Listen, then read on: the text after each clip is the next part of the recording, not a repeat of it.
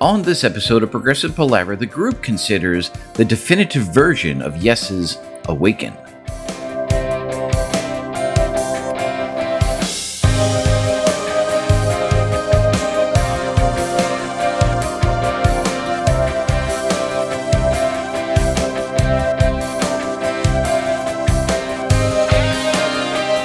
Hi and welcome to Progressive Palaver, a group of lifelong friends and appreciators of music discussing the greatest progressive rock bands album by album.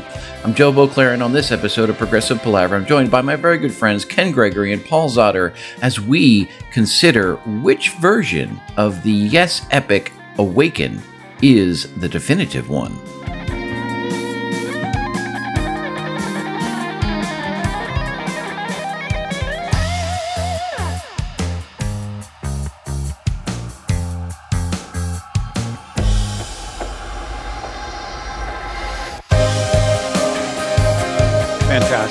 All right, gentlemen, welcome to a fun episode tonight. Now, we've only done this once before, at least in a similar format, here on the Palaver, where we spend an entire episode talking about a single song. Obviously, the time before was Supper's Ready by Genesis. And tonight, on the heels of ranking the Yes epics, and I guess we could have a conversation if we need to do this twice, given the tie that occurred in that episode. But we are considering 1977's Awaken tonight. And there are some interesting, I think the parallels between this episode and the Supper's Ready episode are immediate and apparent. But the differences are a little bit striking. One of the things that really that I think drove the conversation on Supper's Ready was the fact that there was sort of Supper's Ready can be broadly broken, at least in my brain, into like front half and back half. And while musically, I think a lot of those versions, performances, recordings were similar, vocally, those two sections created differences. At least that's how I recall that. We did that a long time ago.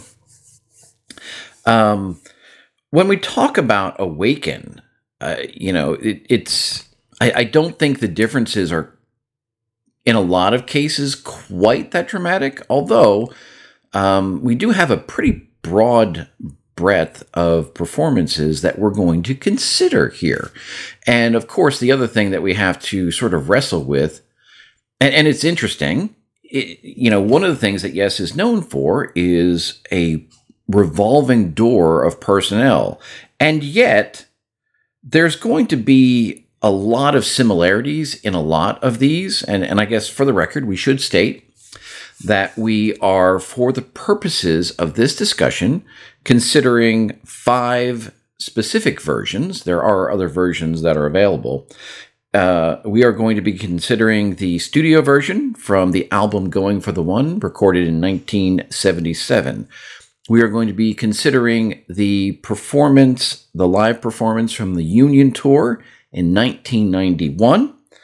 The House of Yes performance from 1999, the Yes featuring Anderson Rabin Wakeman performance in 2018, and the Yes 50 live version, also recorded in 2018.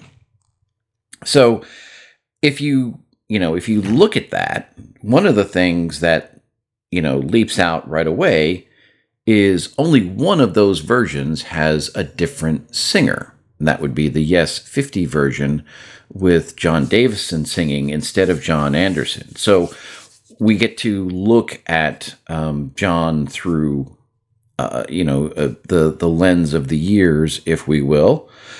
3 of those feature Rick Wakeman himself.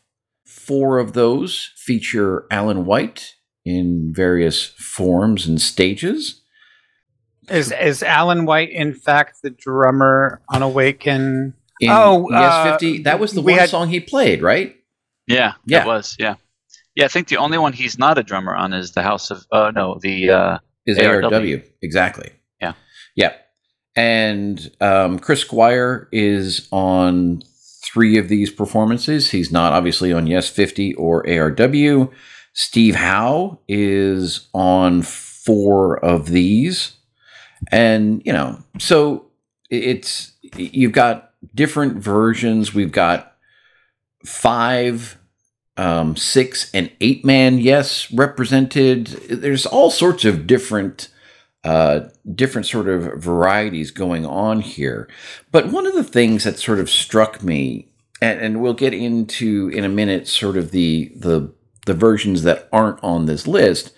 But even when you consider this list, and as I was looking for different ancillary material to sort of consider to flesh out this episode, you're like, all right, well, let's let's look at some covers here, and shout out to our friends in Total Mass Retain, because much like the previous Yes episode where we were ranking Yes epics, a lot of this was sort of inspired by seeing them perform in Philadelphia not too terribly long ago, in the very early parts of 2023, and performing a second set that consisted of Close to the Edge, Awaken, and Gates of Delirium. So that's why we're talking about this. But one of the things that really struck me as I was watching some of these other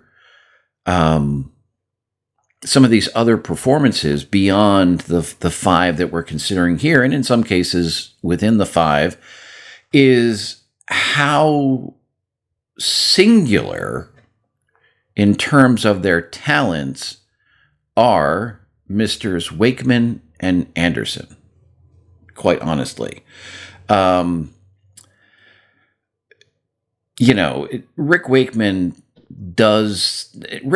always done things that what it seemed to be other humans can't do, which is striking, and makes the advent of Igor Koreshev even more amazing. I think he's probably come as close to being Rick Wakeman as anyone I've ever come across. But you can do things as a keyboard player, I think, that can kind of, mask not being Rick Wakeman, or play around, the corners, or however you want to say it.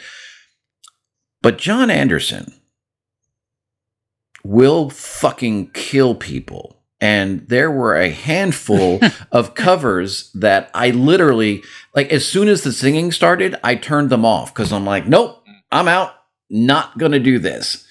So, it's really quite amazing. And when you talk about, the others, and I'm just kind of, barfing out some thoughts here, like,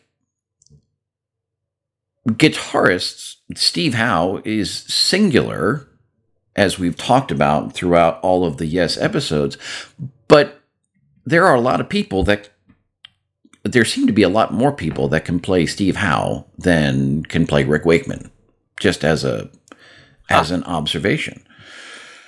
At least based on what I've seen here so far. And yeah. Well, okay, so I learned a lot of things. Well, maybe not a lot of things. At least 4 things I learned. Listening to Awaken so many times in the last several days.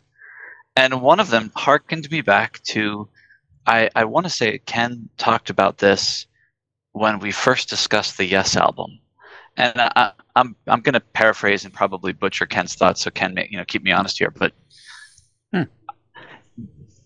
Ken, you mentioned something to the effect that, Steve Howe is a player. He plays the song, he plays the melody, but each time he plays it with the spirit and the passion that's within him at the moment. And maybe the recordings that are captured on some of the songs on the Yes album, or any Yes album, aren't his greatest performance, but they are the performance that was then, now, and there, and we're not going to go back and punch in, the 57th note of the run that he played, and yours is no disgrace because he chinked it a little bit. It's okay. He's just leaving it there because that was the performance. And I feel like that comes through in spades listening to all these different versions spanning decades of his playing. Every single one of them is different, yet every single one of them is uniquely Steve Howe. And I think it's amazing. And so maybe to your point, Joe, that a lot of guitarists, as they do, can listen to the record, can do the tabs, can watch the YouTube videos, and they can produce the guitar for Awaken or a Yes song. But I don't think anyone can, similar to Rick Wakeman, can deliver a impassioned and embodied performance like Steve Howe does on all of these. Wow. I adore Steve Howe. In our early flavored days, I spent a ridiculous amount of time with Clap and other songs just trying to understand Steve Howe. I no longer do that because I realize that there's a reason why Johnny Bruins is here. I have 2 or 3 points. Number one, this exercise made me really want to see Johnny, and he played 2 nights ago, of course, at Daryl's house with the boys, and I could not be there. But this exercise really made me appreciate anyone who can adapt what Steve has done and reproduce that. Now, the next thing I want to say is I appreciate Trevor Rabin quite a bit, and this exercise really reinforced my appreciation for Trevor Rabin in his many roles. The guitar player role, the singer role, and the producer role. But specific to where you were going with this, Paul, if Steve Howe was a running back, he would be the guy who, dances around other players and hops on one foot to stay in bounds and does miraculous things and throws the ball to himself and runs all 100 yards and just does these amazing things. But when he kind of clunks, he clunks. He goes from amazing superstar to kind of a little flat. Whereas Trevor Rabin, if he was a running back, his feet would always hit the ground. He would always have the right cadence. He would always have the right pace. And he wouldn't have the big plays, but he would be consistent. And he would have form, and you could rely on him. Joe, you're making it. This is going way off base here. It's always dangerous when Ken Gregory starts with a football analogy. See, I would argue, in this metaphor, I would argue that Steve Howe is the 3 yards in a cloud of dust type running back, and in fact, Trevor Rabin is the Barry Sanders running back. But that's me. You're kidding. Oh God! I am not kidding. Come on, look at. I don't want to bag on Steve because I love Steve, and the basic point that started this, I think, is very valid, right? And maybe the point I was trying to make is that there are a lot of people who technically, in terms of recreating notes in the right order in the right time, can do what Steve does. You're absolutely right in that Steve's sort of emotive nature is what sets him apart, and we've covered that, right? That is kind of Steve's magic thing. I don't think there are many people who have the dexterity to recreate what Rick Wakeman made look so easy. Right. And that's my point. And one of the most amazing things about Rick Wakeman in this exercise also is you get to hear his own interpretations of his own masterfulness of this song, right? So he's not necessarily going back and playing it note for note. He is playing what only Rick Wakeman can do. He can do all the notes plus anything else that he feels like doing, and it's it's really fantastic. The thing that I think is brilliant about Trevor Rabin is that he is smart enough, I think, and adept enough to say, yeah, I'm not going to play this like Steve Howe because I've never been Steve Howe and I've been ridiculed for it, blah blah blah. But I'm going to do this the way that I do it, and I think it's an incredible ability that he has to influence to stay in his lane. This song, yes, and influence in it a way that is 100% Trevor Rabin. It's 100%. Then what's wrong with my analogy? Because my analogy is like he's the guy that does what he can do. He contributes, and he doesn't go for a miracle. Where I think Steve is always going for a miracle, and when he flubs, he flubs. I don't know. I don't think he's going for a miracle in Yes 50. I think he said, guys, I've been playing this song too fast for about 50 years. Chill the fuck out. All right. Well, I don't want to make this about note execution entirely. I want to bring in delays. Untimed delays are still timed delays. We're just out of time. Once a song is recorded with an untimed delay, the audience will always expect that untimed delay. And that's what I feel is happening with the guitar in the first half of Awaken. I mean, it's and Paul, you must relate to what I'm saying. Yeah. There's a lot of slapback on Steve's guitar, and it doesn't necessarily enhance the rhythm or the metric of it all. It's there as just a fantastical filler, but it never sounds in time to me. He's shooting off a lot of notes, and it's coming back with a lot of delay. And I got to say, while I'm talking about delay, there's a lot of delay on the vocals too, and it's interesting to see how that's recreated or not recreated live in these different versions. Sticking with the whole guitar thing, it's about the execution of notes. It's about the metric, the rhythm delay, and of course just the sound in itself. Yeah, because it's such a guitar like. Just cutting to the chase, what guitar sound is the best on all of these? Oh, did you want an answer right now? Oh, is that gonna screw the rankings? Okay, I don't want to break your secret. No, well, no, I ask it that way because one of the other general points that I wanted to make about this song it was surprising to me, although it probably shouldn't have been. How often in the Yes catalog are we talking about, what Chris is doing? All eyes are always on Chris. And this is the famous song where he's got his triple neck, with the fretless and the fretted and then whatever is on the top of that damn thing. Honestly, for all of that, this is a fucking Steve Howe guitar song. It's all about Steve Howe. Or the guitar, and that's a little, when you think about a Yes epic, it's usually about everyone getting their turn in the spotlight and everything else, and there's some of that here, but this is really, the original studio version is driven by Steve, and so I find that to be a little shocking. Well, it's rumored that Patrick Moraz helped to write some of this, and with the splitting of the keyboard. To Mraz being out and Wakeman being back, the keyboard player didn't have much say. I guess this was already done by the time Rick got in here.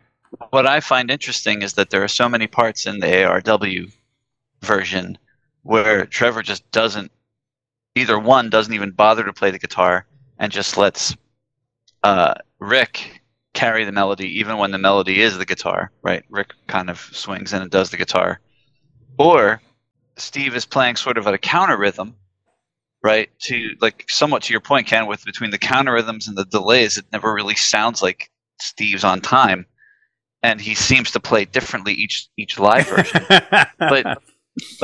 but Trevor just plays with Rick, Like he doesn't do those counter rhythms. He just whatever melody he's playing, whether he's in harmony or playing a separate thing, he's playing it in the same rhythmic cadence that Rick does, and it's an interesting affect, I think. And while we're talking about this, I can't resist to just throw this out here. That imagine being the one person on the stage. Okay, you got Steve Howe doing all of his acrobatics and all of his crazy tone things. You got Trevor, who knows what he's really doing. The bass, and Rick Wakeman's got his thing going. John Anderson's pounding away with the big tambourine and singing. Alan White is just demolishing the drums. What is poor Bill Bruford left to do on the Union stage? And as soon as I started listening to it, I could just picture him shaking his ass, and it's just like. Wait, so you didn't You didn't watch it? I didn't watch it. No, I just listened to it. Because that is exactly what kidding. Bill Bruford is doing through most of this performance. Oh my God! I'm just sitting there listening, going, "This poor guy." Like he's the most influential drummer of progressive rock, and he's just sitting there going, shaking his little booty. Yeah, it's and we'll get there when we get there. But and Tony Kaye's right next to Bill Bruford in the video version, and so like the two of them are just kind of like, oh, whatever. What are we doing?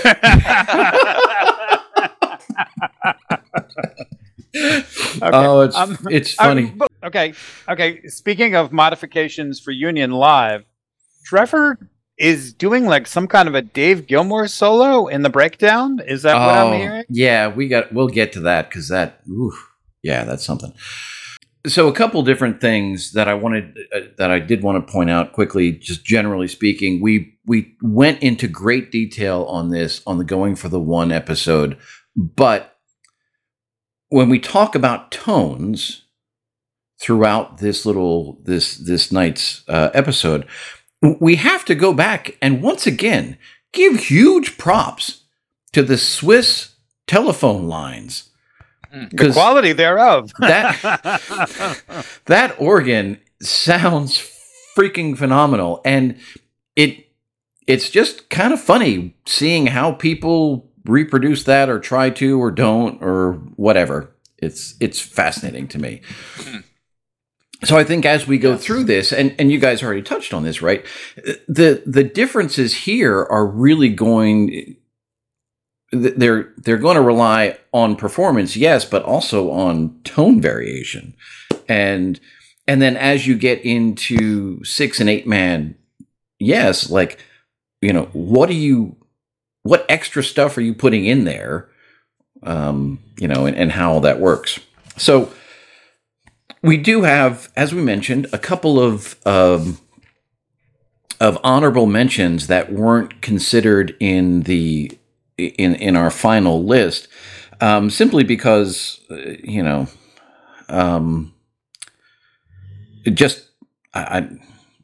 accessibility. Yeah, well, one of them is because I forgot. No, I forgot one too. We all forgot the other one.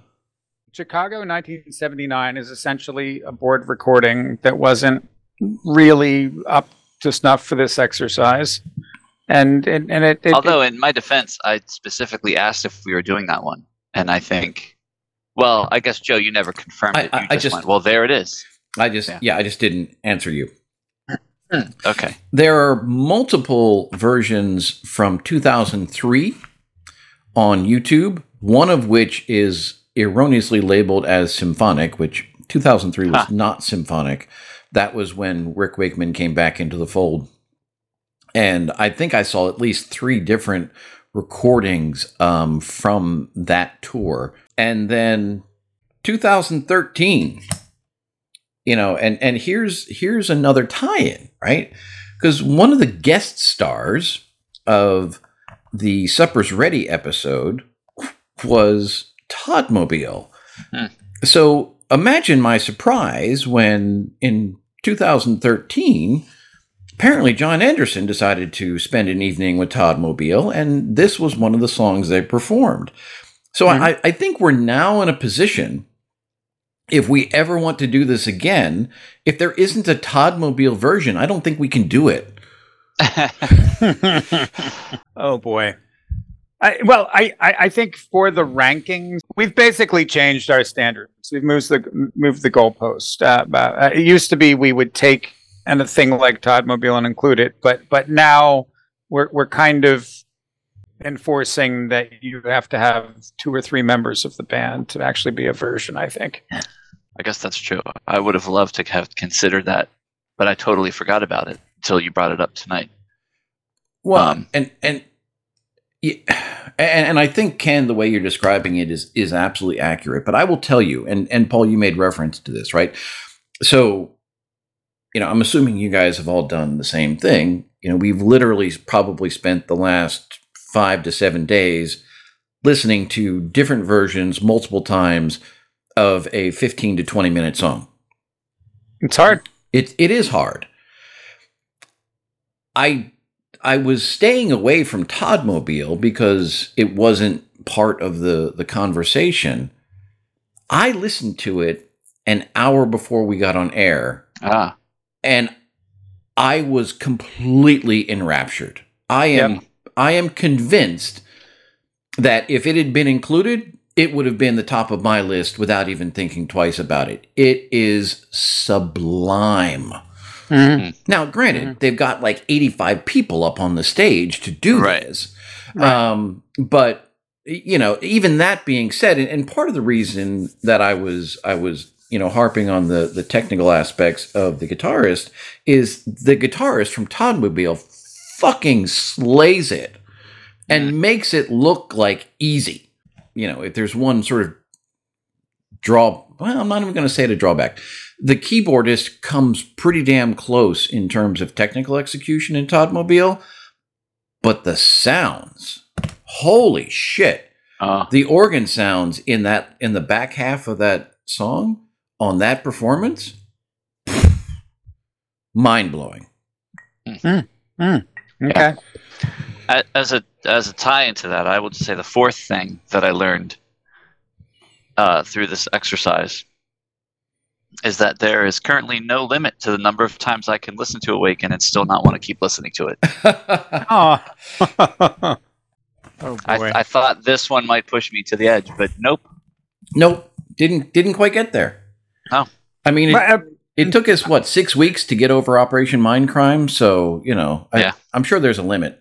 I wanted to very quickly go through the 5 official entrants and just kind of go through the lineup, and because we're talking about Yes Epics, the timing. So going for the 1, obviously featuring Wakeman, White, Squire, Howe, and Anderson. It's the shortest version, clocking in at 15:38. Just barely made our criteria for being included in the Epics conversation in the previous episode. Union is the 8-man conglomeration of Wakeman, White, Rabin, Squire, Kay, Howe, Anderson, and Bruford. Perhaps not unsurprising, it comes in at one of the longest at 1926. House of Yes, 6-man Yes. White, Sherwood, Squire, Koroshev, Howe, and Anderson. It's a trim 1735. Yes, featuring ARW, which is Wakeman, Rabin, and Anderson with Molino and Pomeroy. 2234. Yeah.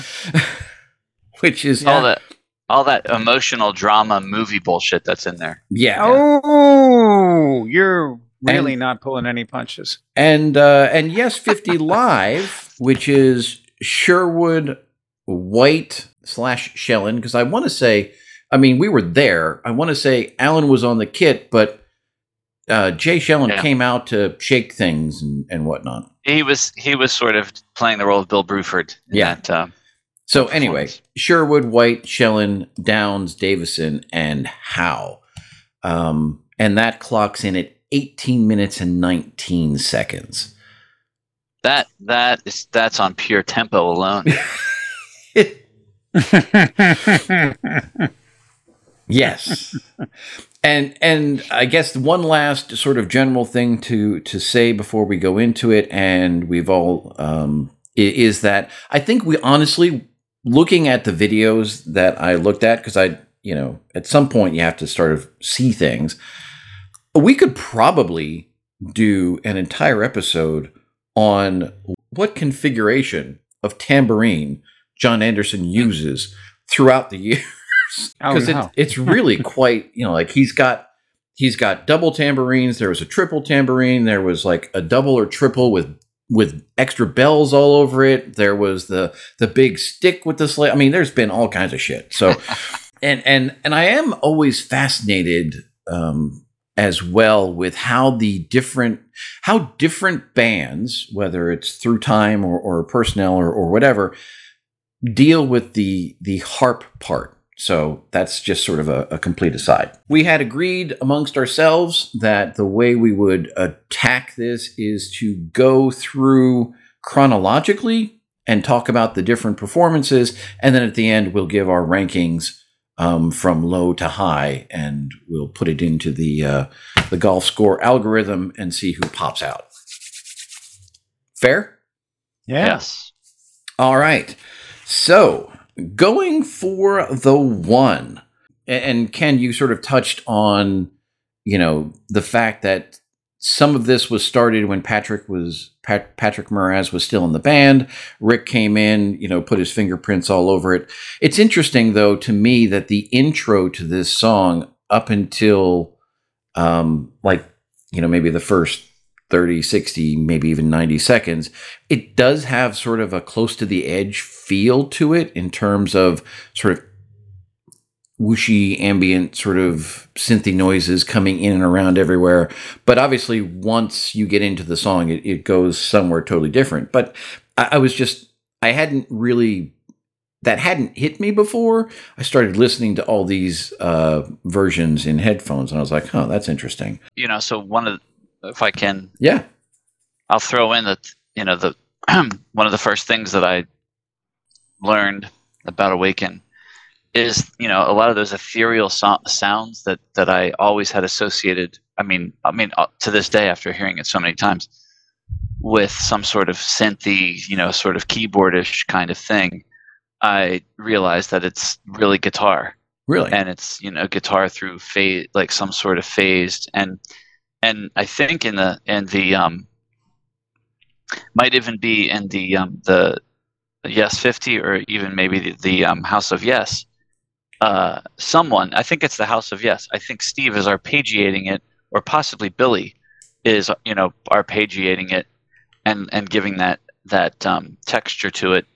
I think the way it was done on the album in '79 is it's that that arpeggiated that's kind of faded in and out, with some pretty significant phase and reverb. But that was kind of what shocked me, and a lot of it was because of the 1979 version, because board recording may not be the best, but you can hear everything, and it's you realize cool. How Steve's working the entire time, especially at the end. That section is the most stunning for me, for Steve. Just the sound he gets on the very end there.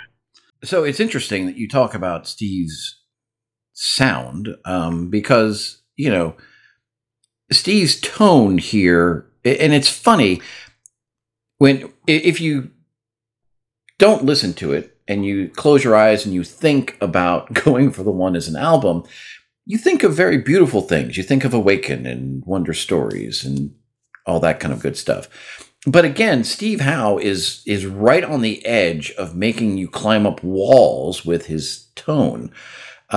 He's not. It's certainly a step back from Relayer, but it is there, which I find to be interesting.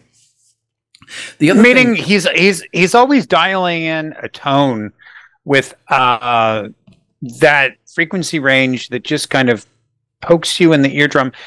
It's almost as if he's gone his whole career thinking that people can't hear him, and he's overcompensating for that. Your laughter speaks volumes. Yes, I mean, he's always going the extra distance just to make sure he pops out of the PA. Well, and he certainly did that on this recording. The other thing that sort of hit me about this, and again, when we went through the Yes catalog, initially, I don't know that I would have picked this out just because of the sequential way we were doing it. But listening to this studio recording, and one of the big things that we did talk about was, in drama and certainly into 90125, and when Chris and Alan White sort of melded themselves into this totally boss unit. And I think you can start to sort of feel that here. And I think it really kind of, to me, it sort of leapt out that maybe this was really, the beginning of that phase of Chris and Alan really sort of settling in with each other and sort of, almost becoming, one rhythmic being, which is absolutely wonderful. Very good observation. Now, peak Chris Allen is clearly drama. Clearly, don't fight me on that. But no. But this made this was the precursor. Yeah, I think you can start to hear it. Whereas if if I think about Tails and Relayer, I think there were drum parts and there were bass parts, and they weren't sort of operating, together.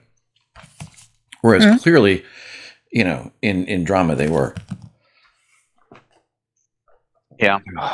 Yeah, I mean, the going to the one version is flawed in the tone, but, it may be the best representation of the song.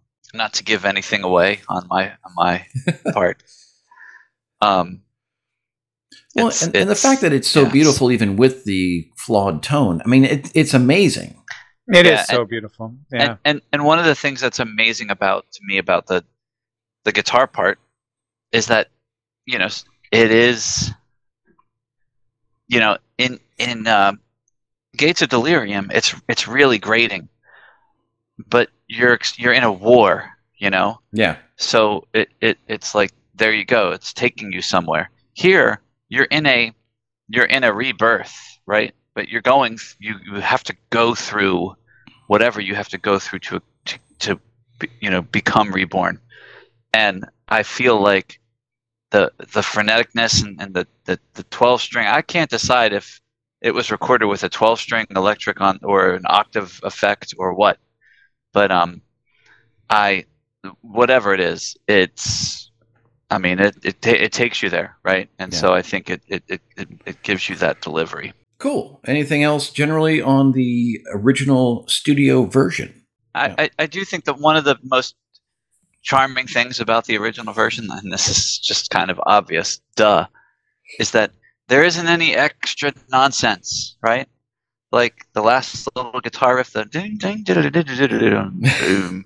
Like that's the Miller Beer line, right? Yeah, right, Ken? Yeah. He's not like playing the first trill like 3 times, right? And when John Anderson goes, "Here we can be," he doesn't go, "Here we can be," right? Like, which is all fine and dandy, and I'm sure in the moment it's fantastic, right?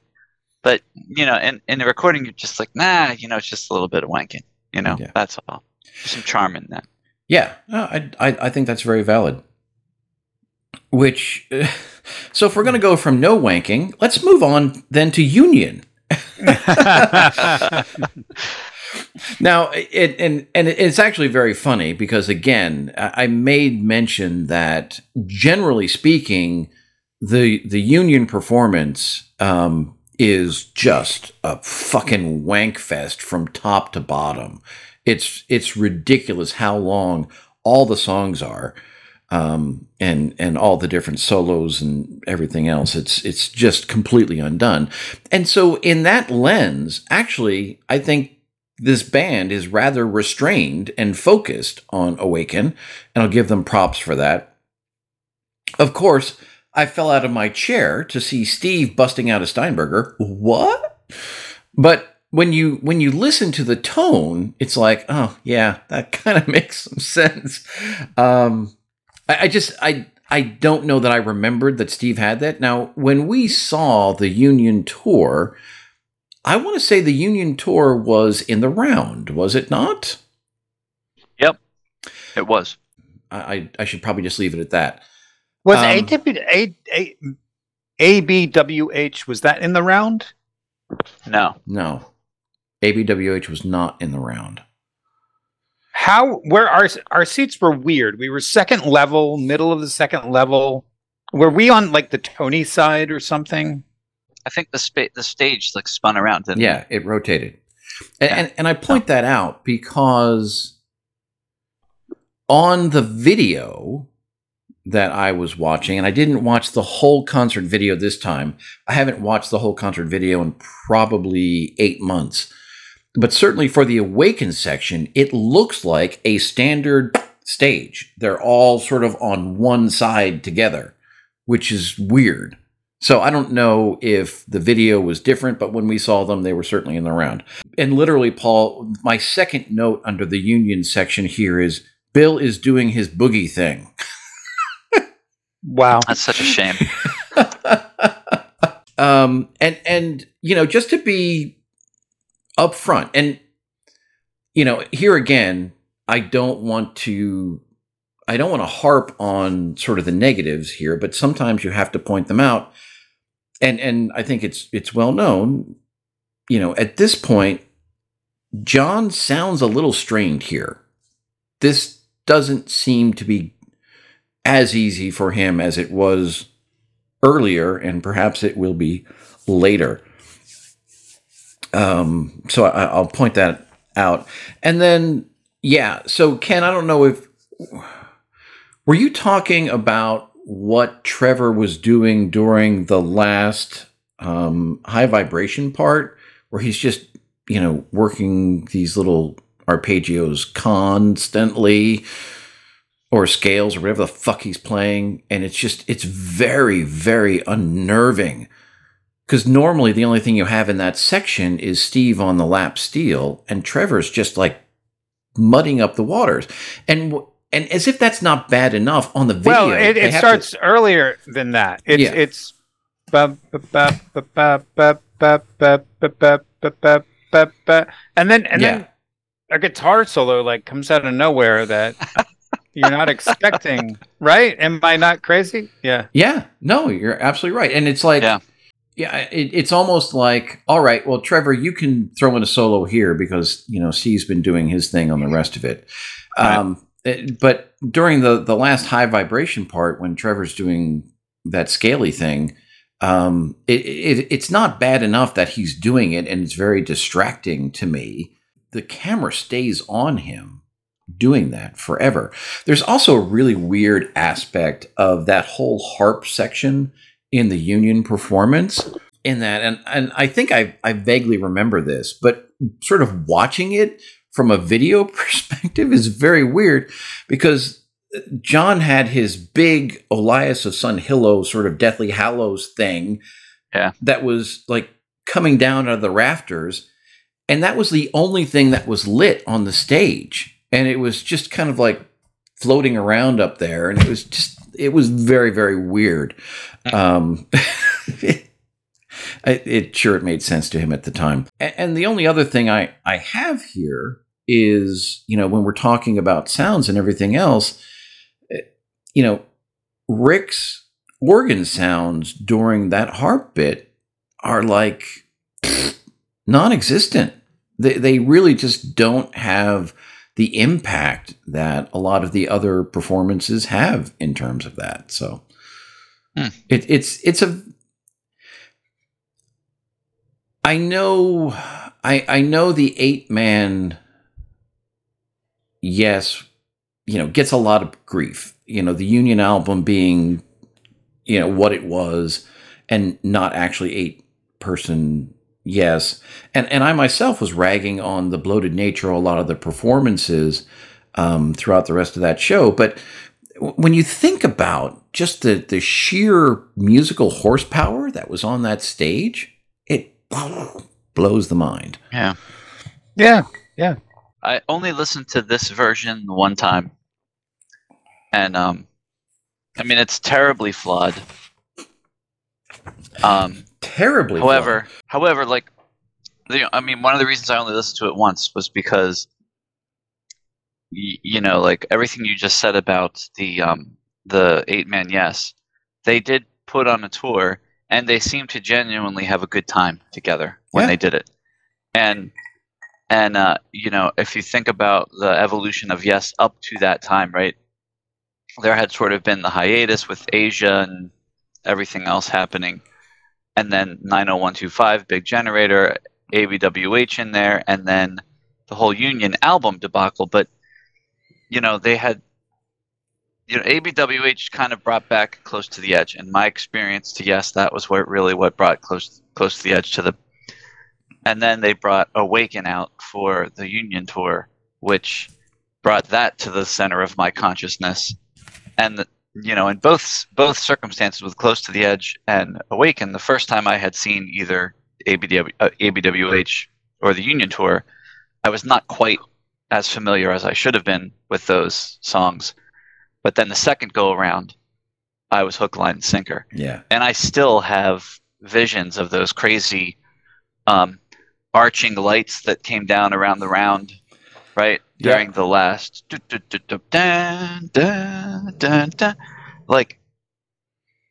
burned into my memory. And so I couldn't listen to that anymore because I didn't want to tarnish that beautiful gateway memory into that song. So that's all I'll say.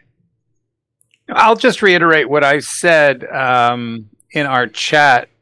The Union recording has a perfect 2-minute and 16-second intro where I am so psyched. The keyboards sound beautiful. John sounds beautiful. And then the loudness wars begin. Yep. And you can tell that the folks actually recording and mixing the album were just doing everything they could to stay above water. I mean, it's a miracle that they captured any of those recordings on tape. Probably just the sheer amount of cables, the sheer amount of crap going on just to make that happen. And it's really only is it 14 years after it was recorded? It's not like they forgot it. They were just they just took a lot of liberties with it. Oh boy.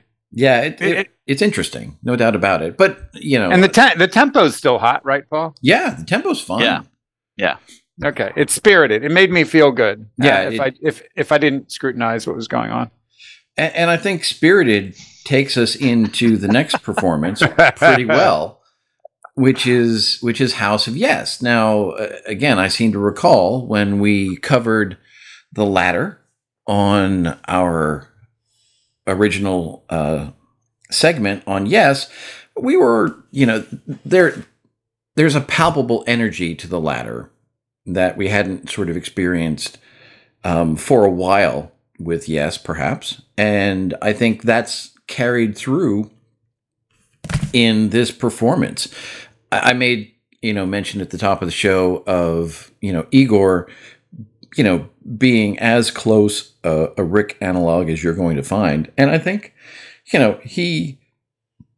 one of the observations that I've made about Igor, and I will continue to make about Igor, is I think for the most part, not only is Igor technically able to pull off Rick Wakeman parts, Igor generally tried much harder to recreate Rick's studio sounds than Rick has ever done himself. I mean, you could say that for Jeff and everyone other than Rick, right? No. I'm not going to say that about everyone. I'm going to say it about Igor. And I think that's almost to Igor's detriment, right? Because Igor almost pays too much homage to the master.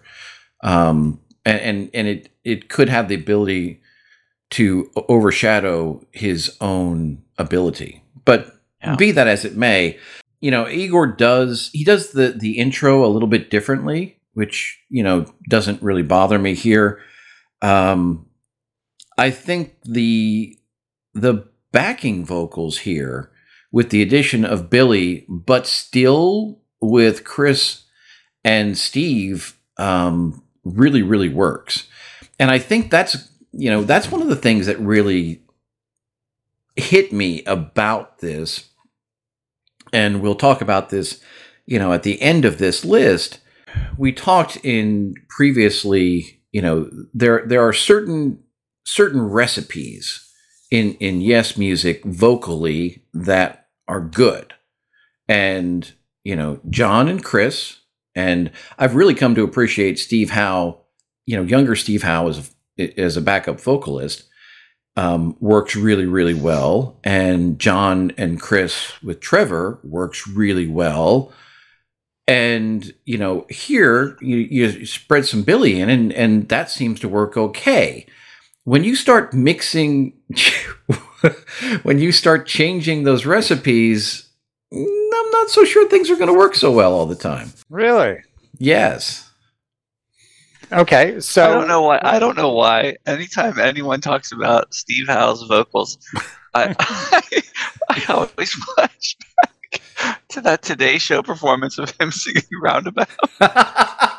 It wasn't. It wasn't. He chose to sing some harmonies in places where people needed to hear melodies in it.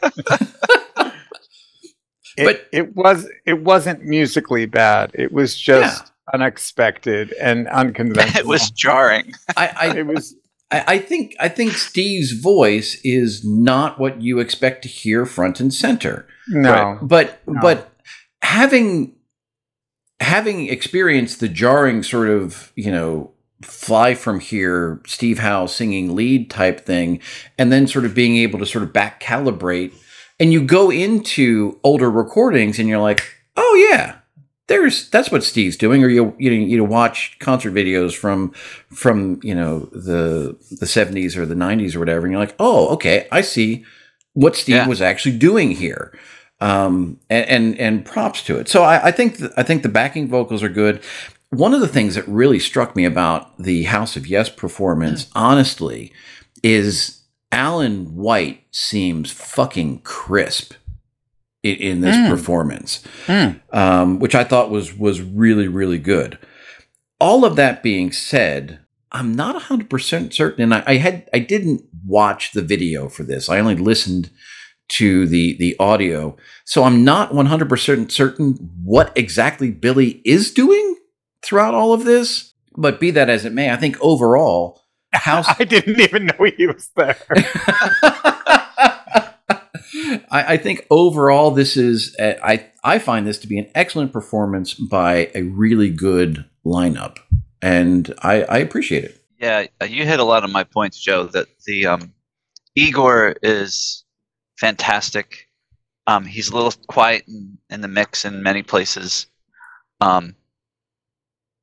But the thing that I loved about the latter version of Yes, the tour that they did for Open Your Eyes, and then the tour that they did for the latter, which is when this was recorded, is that the energy that Igor and Billy bring to the band, like you said, it seemed to, like I think it's like, we've talked about Chris Squire as being like the human catalyst, like, no matter what's going on, you sprinkle a little bit of Chris Squire and all of a sudden it becomes brilliant. And I think collectively Igor and Billy, at least I credit them with sort of doing that to the whole band, right? They just kind of elevated everybody because, they were doing things that I think they, the band had forgotten about, right? Like they've been playing these songs for so long. Billy's like, hey, don't you remember you used to sing, Give Peace a Chance in the middle of Your Move, right? And he would sing that, and it was awesome to hear that because you wouldn't always hear that when you saw them play it live, and I think that it kills on the vocals here because Billy's there, and I do think Billy's playing a lot of secondary guitar kind of things that behind. I think he's doing some things. There are some places where he's doing a little too much. I think I'd rather hear more Igor. But yeah, it's one of my favorite versions because they were doing some of my favorite versions of every Yes song when I saw this tour and on this compilation. So it's one of my favorites. Where do we get peak Chris vocals in all of these Awaken versions? Is it somewhere around here? I mean, other than the original. I think.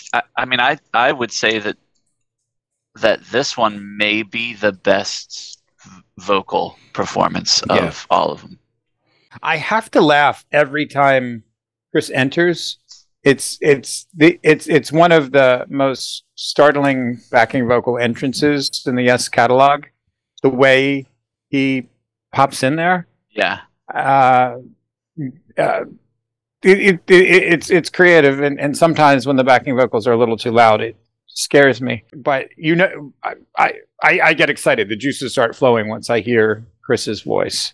Maybe jumping ahead a little too quickly, but when I hear Billy do it in Yes 50 Live, I have to laugh because it's nothing anyone would write other than Chris. It is such a Chris. Chris was always finding ways to be independent of John, just to just to assert his creativity and his own juices. And I think Chris really got a kick off of that. Just being a backing vocalist, but entering on something unique like that. And it adds rhythm to it. It adds motion to it. Yeah. It adds something really exciting. He wasn't random, and it certainly wasn't overly gratuitous. I mean, he was actually contributing in that way. But I love the vocals in House of Yes, and I still love the vocals in ARW for what it's worth. Just to do the honorable mention again, it really made me appreciate the chorus in Toddmobile. Yeah. Just really, really incredible what Toddmobile was able to do with Chris's vocals.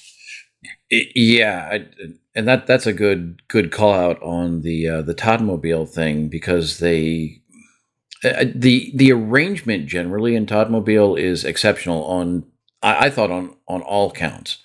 But yeah, and it's interesting when you talk about the backing vocals, and I don't know if it's surprising that ARW sounds so good.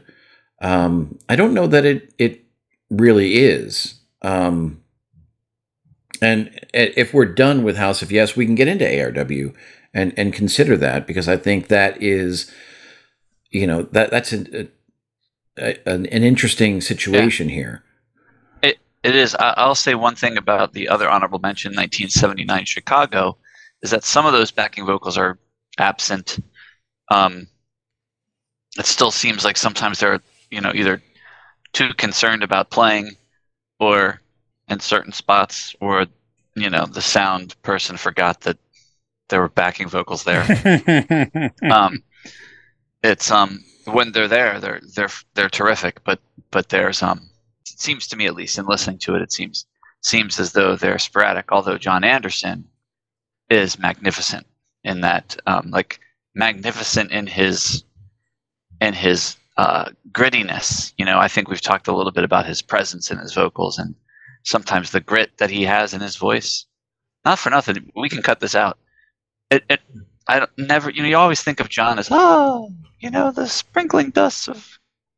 You listen to his performance vocally in 1979, and you're thinking, "Damn, this dude was seriously getting laid every night."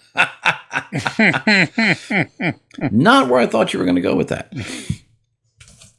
But I do, and Paul, I think that is an excellent point that we will bridge over ARW into Yes 50 to cover. Okay. So let's go into ARW. Fast forward, what's that? Almost 30 years. 27? Is that it? 27 years. That's amazing. John Anderson, and we've talked about his sort of late stage career resurrection, if that's the word you want to use. John Anderson, for the most part, sounds phenomenal. Oh yes, on this. Here is something peculiar, though. I don't know if this is where you're getting at, Joe, but listening to these in succession, as I have been doing, yes, this is the only version of Awaken that has been rekeyed. That is to a lower. That is correct. Yep. And you can You can thank the brilliance of Trevor Rabin, because he's like, I ain't fucking playing Steve Howe's guitar parts, so I don't need any of these open strings. We can put it in any key you want. But that being said, yes, it's keyed down, but he still sounds beautiful. He sounds absolutely phenomenal, and He does. I think, and Ken, the 2013 Toddmobile version is not keyed down, right? I don't. Oh, it sounds pitched to me. Yeah. So, but John there sounds even better, I think, than he does here. Yeah. So here, we sort of started getting into the backing vocals here with ARW. So it's a lot easier to sing one song with mini orchestra than it is to belt out an entire set. Back to ARW though, one of the interesting things about when ARW came together is, as I recall the story, Trevor brought his drummer, Lou Molino, and Rick brought his bass player, Lee Pomeroy. And so essentially, one of the things that sort of struck me, Paul, I remember the first time we saw ARW down in Austin, was how much singing Lou actually did. Presumably, and I hate to make this sound as trite as it's going to sound, but presumably, Lou was Trevor's drummer for certain things. Singing, not least among them, would be my guess. Right. And so we already know that John plus Trevor works very well. So, presumably, whatever connection Trevor and Lou had kind of worked as well. So I wasn't really as surprised that the backing vocals in ARW sound as good as they do. Paul, you, before we even got here, sort of poo-pooed the, I forget exactly how you called them. I refer to it as the Conan bits, as in Conan the Barbarian. It always makes me think of that type of movie. I don't know why. So it's very movie soundtrack-esque. Yeah. Right? And I referred to it earlier as like soundtrack bullshit because I thought Activision released Awaken.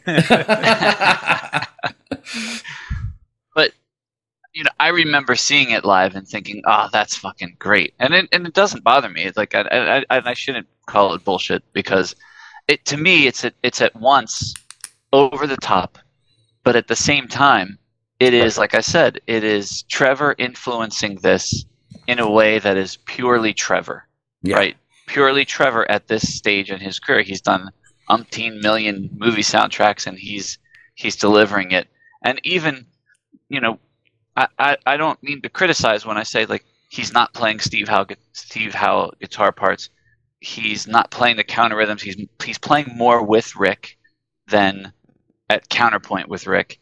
He's playing more a unison part or a unified part with him rather than two different instruments intermingling.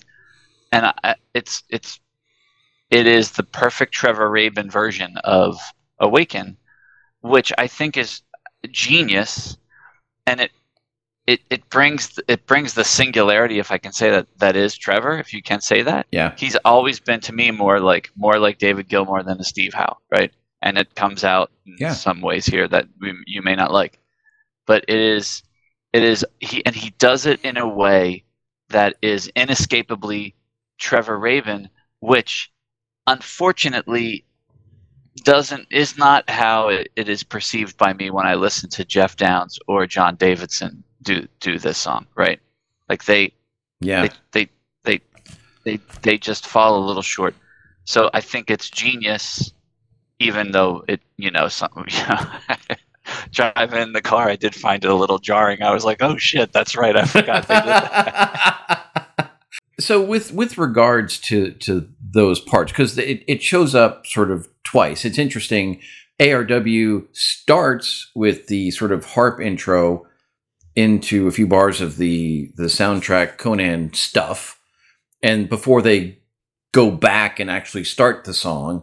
And then when you get in, like before you switch into the harp part, they have this big bombastic thing in the middle, which, you know, adds a lot of drama to it. And I agree with everything you said. The one question that I would have is, does it actually, it's cool, undeniably, but does it actually add anything to the song? Is it consistent with the song? And I struggled to answer that in the affirmative. Yeah, I agree. It was fun when you saw it live as ARW and you were thinking, how are they going to reinterpret Awaken? You know, it was fun and it was certainly powerful. But I agree with you. I don't, you know, we were talking about the guitar and taking you through the rebirth. I don't think that it adds anything to the song. I love it. It's a great experience. It's great driving music. I'm maybe even a little bit more thrilled collectively than you guys are. Where it kind of lost me was some of the jungle drums. Didn't need to be as loud in the mix or as persistent, or the duration of the jungle drums didn't have to be quite so long. It really does have that soundtrack effect. I do marvel at how they pull it off without Chris or Billy doing backing vocals. I mean, Lee sang as well. That group was incredible. They had 4 vocalists ready to go at all times and didn't hesitate to use them. They were very well rehearsed. Yeah, I mean, they're consummately professional, no doubt about it. And I have to give credit to Trevor Rabin as a guitarist, because this is the one example in this catalog where Steve is not here.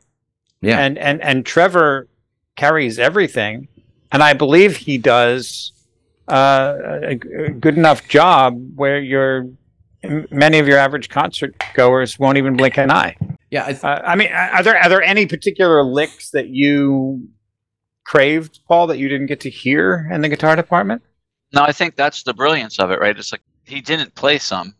Like I'm expecting to hear it, and like, so one example, and I mean, I don't know if I can. All is left for you. All is left for you. All is left for you.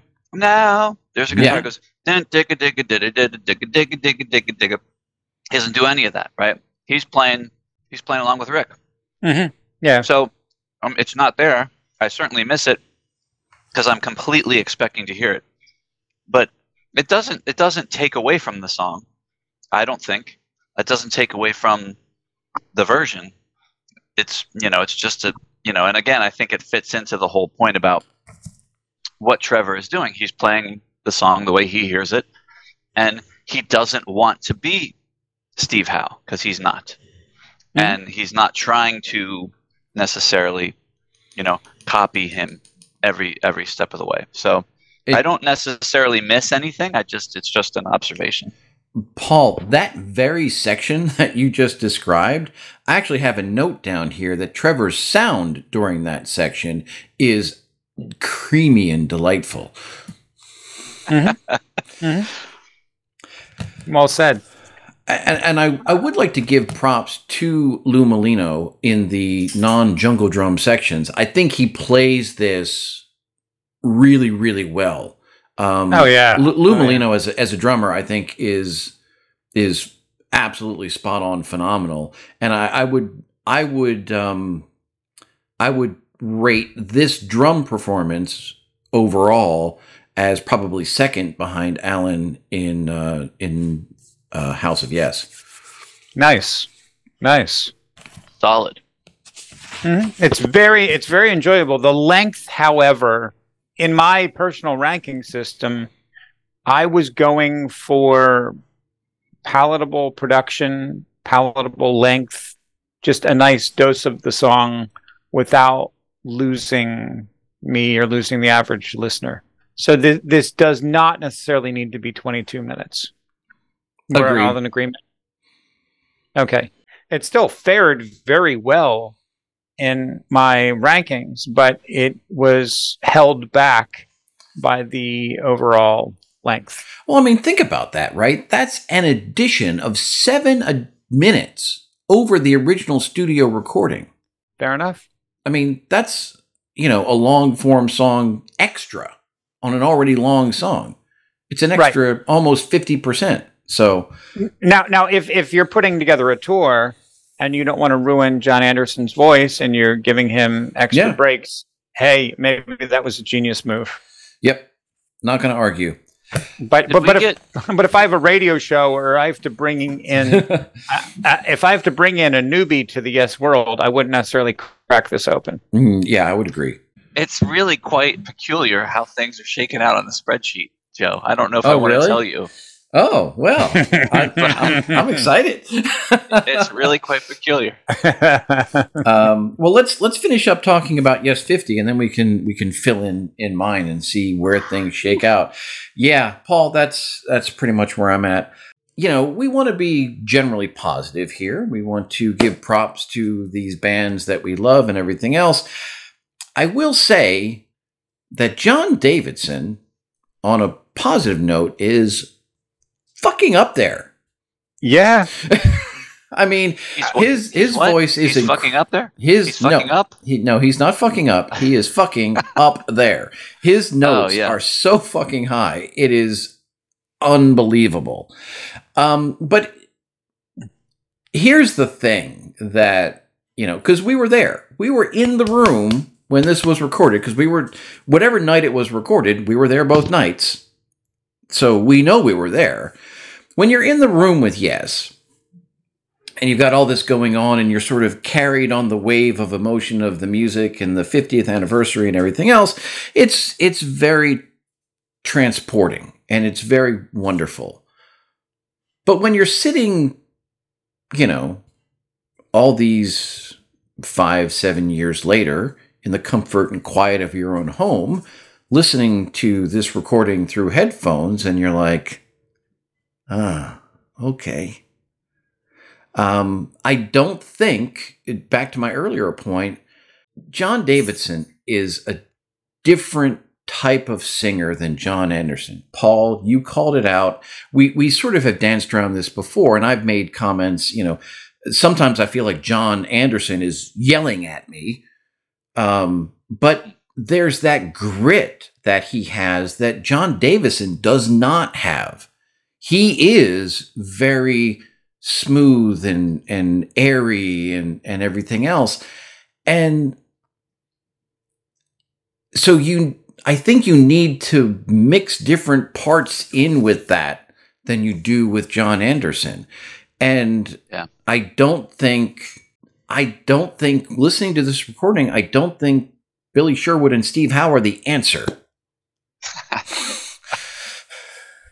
All that said, are you saying that the 3-part combination of Davison, Sherwood, Howe aren't... I don't think they nailing it here. I don't think they mix well vocally. At least not listening to this. Fair enough, but being there, I was thrilled with the mix. Right. Yeah. Davison Sherwood in particular. I mean, Steve only sings so much. Yeah. Well, thank you for that insight. I in this whole exercise, I must have listened to Yes 50 live 3 or 4 times and did not tread those waters, shall we say? Really? I just didn't feel the need to tear that apart. But now that you've said that, you've probably opened up a Pandora's box. Yeah, I agree with your characterization of John Davison, and it's terrible because, it's like what I said before, and I would apply the same thing to Jeff Downs, right? Like, I love Jeff Downs, love him. How could you not? And I love John Davison. I love the things that he does, and I too had the same experience seeing them live, just really experiencing the songs and just absolutely being captivated by it, listening to it in sequential order with decades of other versions of Yes doing it, all with John Anderson singing it. It's just hard. Like, John Davison can just, it's the impossible ask to perform that song, but do it as yourself versus as, an artist trying to imitate, the original. And unfortunately, I think that it, Jeff Downs comes off a little bit on that side of it as well. And because I just don't, it's just not my favorite keyboard version of it. I will say all that said about John Davison. As I recall, at the Yes 50 event, the shows and the fan party, John Davison probably did have the most female companionship, both by artist and fan alike. So I don't think the lack of grit is hurting him any at all. I don't know where machismo entered into this episode, but you're making me laugh. I after listening to some of the John Anderson recordings, when I popped in Yes 50 Live, I found it incredibly uplifting. I really enjoyed John Davison's delivery. It was more meditative for me. Yeah. And a little less aggressive. And that's where I needed to be. I have no problem with the tempo of Yes 50. I have no problem with the delivery. I can hear the words better. I always find the phrase gentle mass touch to be a challenge. Yep. And at the slower tempo, it resonates more with me. And gentle actually sounds just a hair more gentle. I experienced this song as the best coffee commercial ever. Awaken makes me think of coffee, and gentle mass touch sometimes sounds like good to the last drop. I don't know what it is. It just rings in my ears.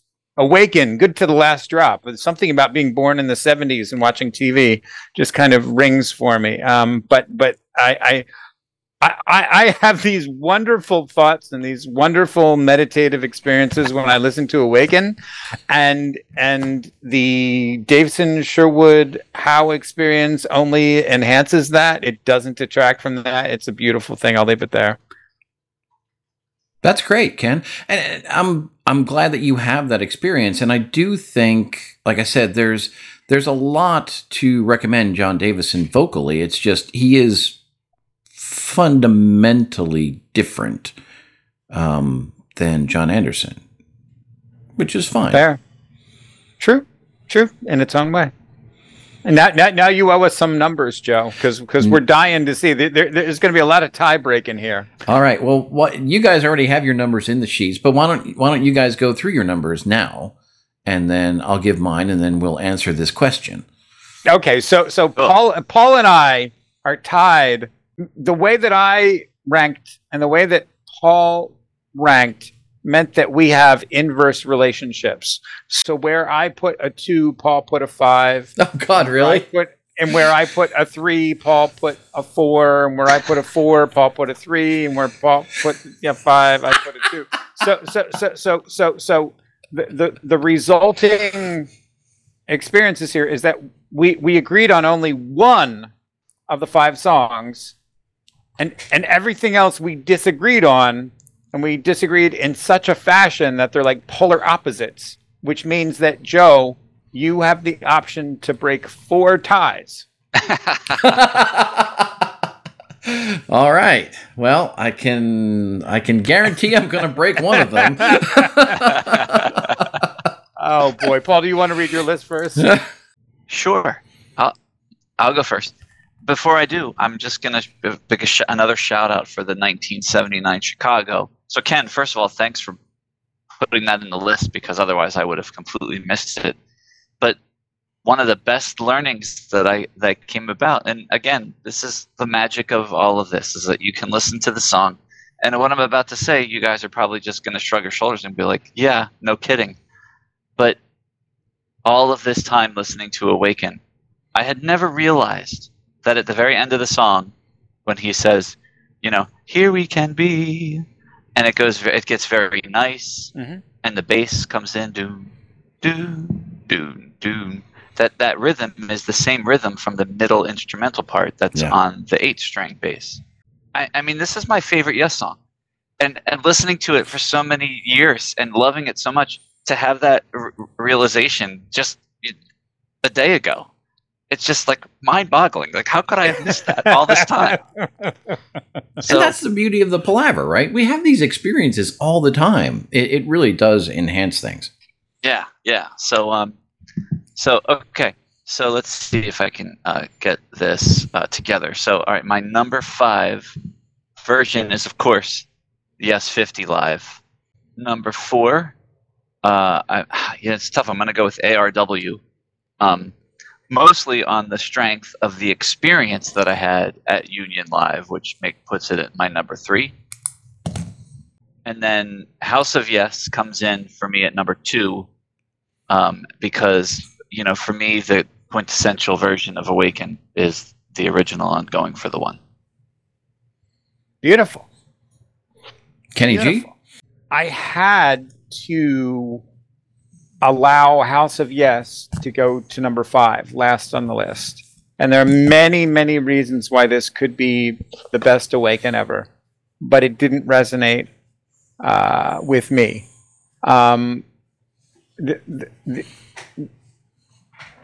It's beautiful, I'll give you that. But I chose the Chaos over Union Live as my number 4. It has energy. It has something to it. And then right in the middle, ARW, that has its own personality and energy in a different way that kind of makes us laugh, but also makes us feel things. Number 2, I truly connect with Yes 50 Live. You call it what is that when you're captured by the enemy and you become one with the enemy? What is that? That assimilated. I became assimilated. That's Borg technology. That's Borg. No, the German word. The German word for being captured by the Munchausen syndrome.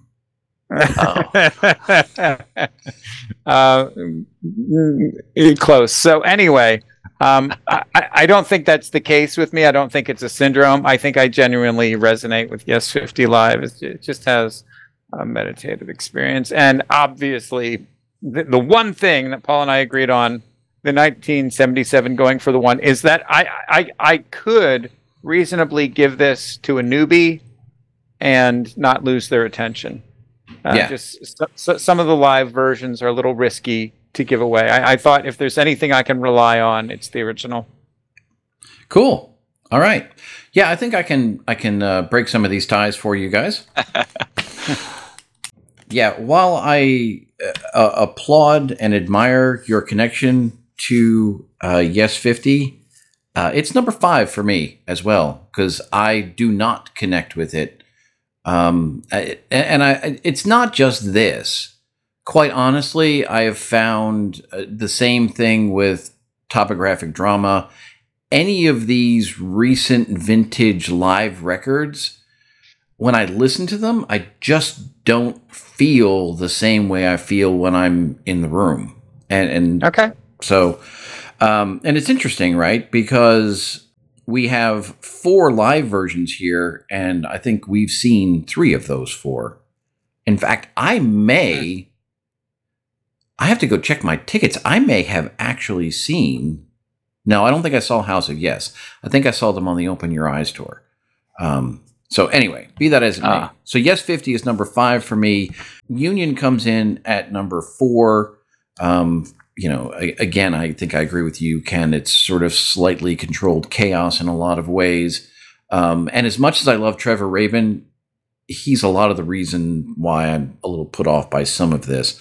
I've got ARW in at 3 and House of Yes at number 2, which it's unanimous. The original is number 1.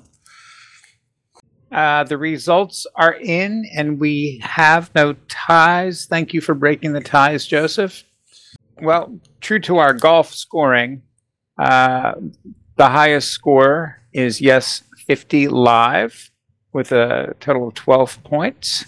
And then we go to Union Live with a total of 11 points. And then we go to ARW with a total of 10 points. House of Yes, 9 points. Oh my God. And then, are you serious? yeah. That is amazing. Which means that the original really, by leaps and bounds, is the undisputed winner with only 3 points in our golf scoring scheme. That is amazing.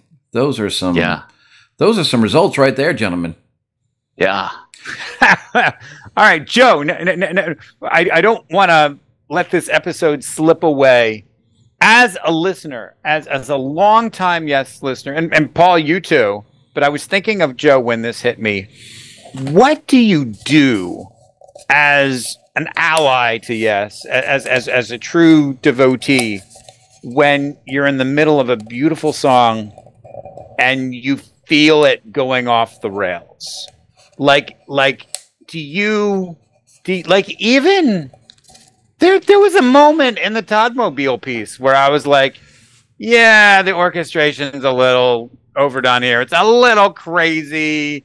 It's a little like even in the best of Yes, there are these just insane moments that no other band could get away with. Yeah, I think that's totally fair. For me, those moments happen more often in the Union thing, and like Paul said, right? We have a certain connection to this particular song on that particular tour, and it's sort of like you don't want to go back and rewrite the history. The wonderful thing about Yes music and these types of performances, and when things start to sort of go sideways, there are two aspects here. Even when they do go a little sideways, I mean, you're on such a usually a musical high anyway that it's almost like landing in turbulence, right? Yeah, you may drop a little bit, but you're not going to hit the ground. So you can kind of get through it, just sort of wait it out a little bit. Or the other thing that you can do is there's usually 3, 4, 5, 6, 7, 8 other things that are going on that if you're really, really annoyed with one thing, just look over here. Okay, Joe, that's totally legit. Paul, do you ever have those moments where you feel a Yes song going off the rails? I think I do. I do like the turbulence analogy. I think I'm going to start using that in our palavers when I experience that. I'm just going to say I experienced some turbulence in that section. Yeah, I think this is part of what makes me connected to studio recording so much, right? Is like when I hear these things happen in the live setting, I'm just like, hey, listen to those cats go, like listen to that. Sometimes I feel like that on Tales from Topographic Oceans. Certain parts, I'm just like, wow, listen to what they're doing there. Because I love them. So I just, it's like what they do, and I know that kind of it's going to get through that and get me to the parts that I really want to hear. But I do think sometimes there's a lot more of that in the live stuff, which is why it seems like no matter what we listen to, I always come back to the studio recordings, with of course the exception of Peter Gabriel for some strange, odd reason. But yeah. How do you handle turbulence, Ken? I do it for you guys. I swear. He just puts the song on loops 8 times until he gets used to it. I reach for the pause button, then I'm like, oh yeah, it's for the palaver. Okay, all right, let it go. That is awesome. Boy. So, here again, it's really surprising. There are people, I've known people, I know people, who think that any song longer than 4 minutes is completely unnecessary. And, like we said, we've literally spent a week listening to various versions of a 15 to 22 minute song, and it's it's still wonderful, and I'll still love this song forever. It's not like I've worn myself out on it. I think it is absolutely spectacular, and I've really enjoyed this exercise and being able to look at this in a slightly different perspective. Because I think when we did Going for the One, like it was almost by consent, right? Oh, a fucking Awaken. It's wonderful. That's great. Even though we did that episode twice, because that was one of the first ones I ever screwed the recording. But we didn't. I don't know that we really paid as much attention to this spectacular song as we should have.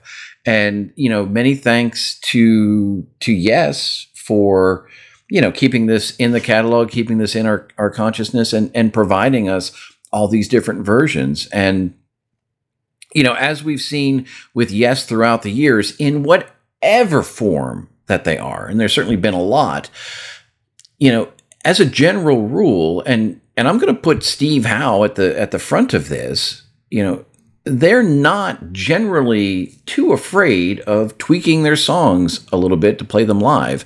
Whether that's for their benefit or for ours, it doesn't really matter. But it does give us a lot of texture to consider. And, I appreciate that, and I appreciate the exercise. So this has been a good one, gentlemen. Yeah. Excellent. Thank you. All right. So until I don't know what the next episode we're going to do is, or what the next episode is going to come out is, doesn't really matter.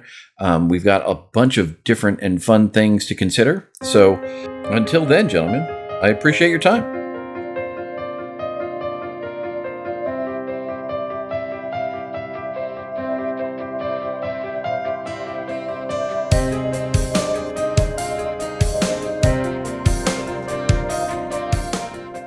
We hope you've enjoyed this episode of Progressive Palaver. As always, we've enjoyed sharing the conversation with you and look forward to your thoughts, comments, feedback, and questions. To you, what is the definitive version of Awaken?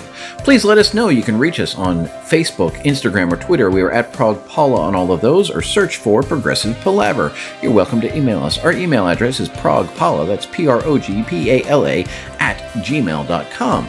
Progressive Palaver is available for subscription and download on Apple Podcasts, Google Podcasts, Spotify, Pandora, or presumably wherever you find your podcast. And we are, as always, hosted on SoundCloud. So until next time, thanks for listening.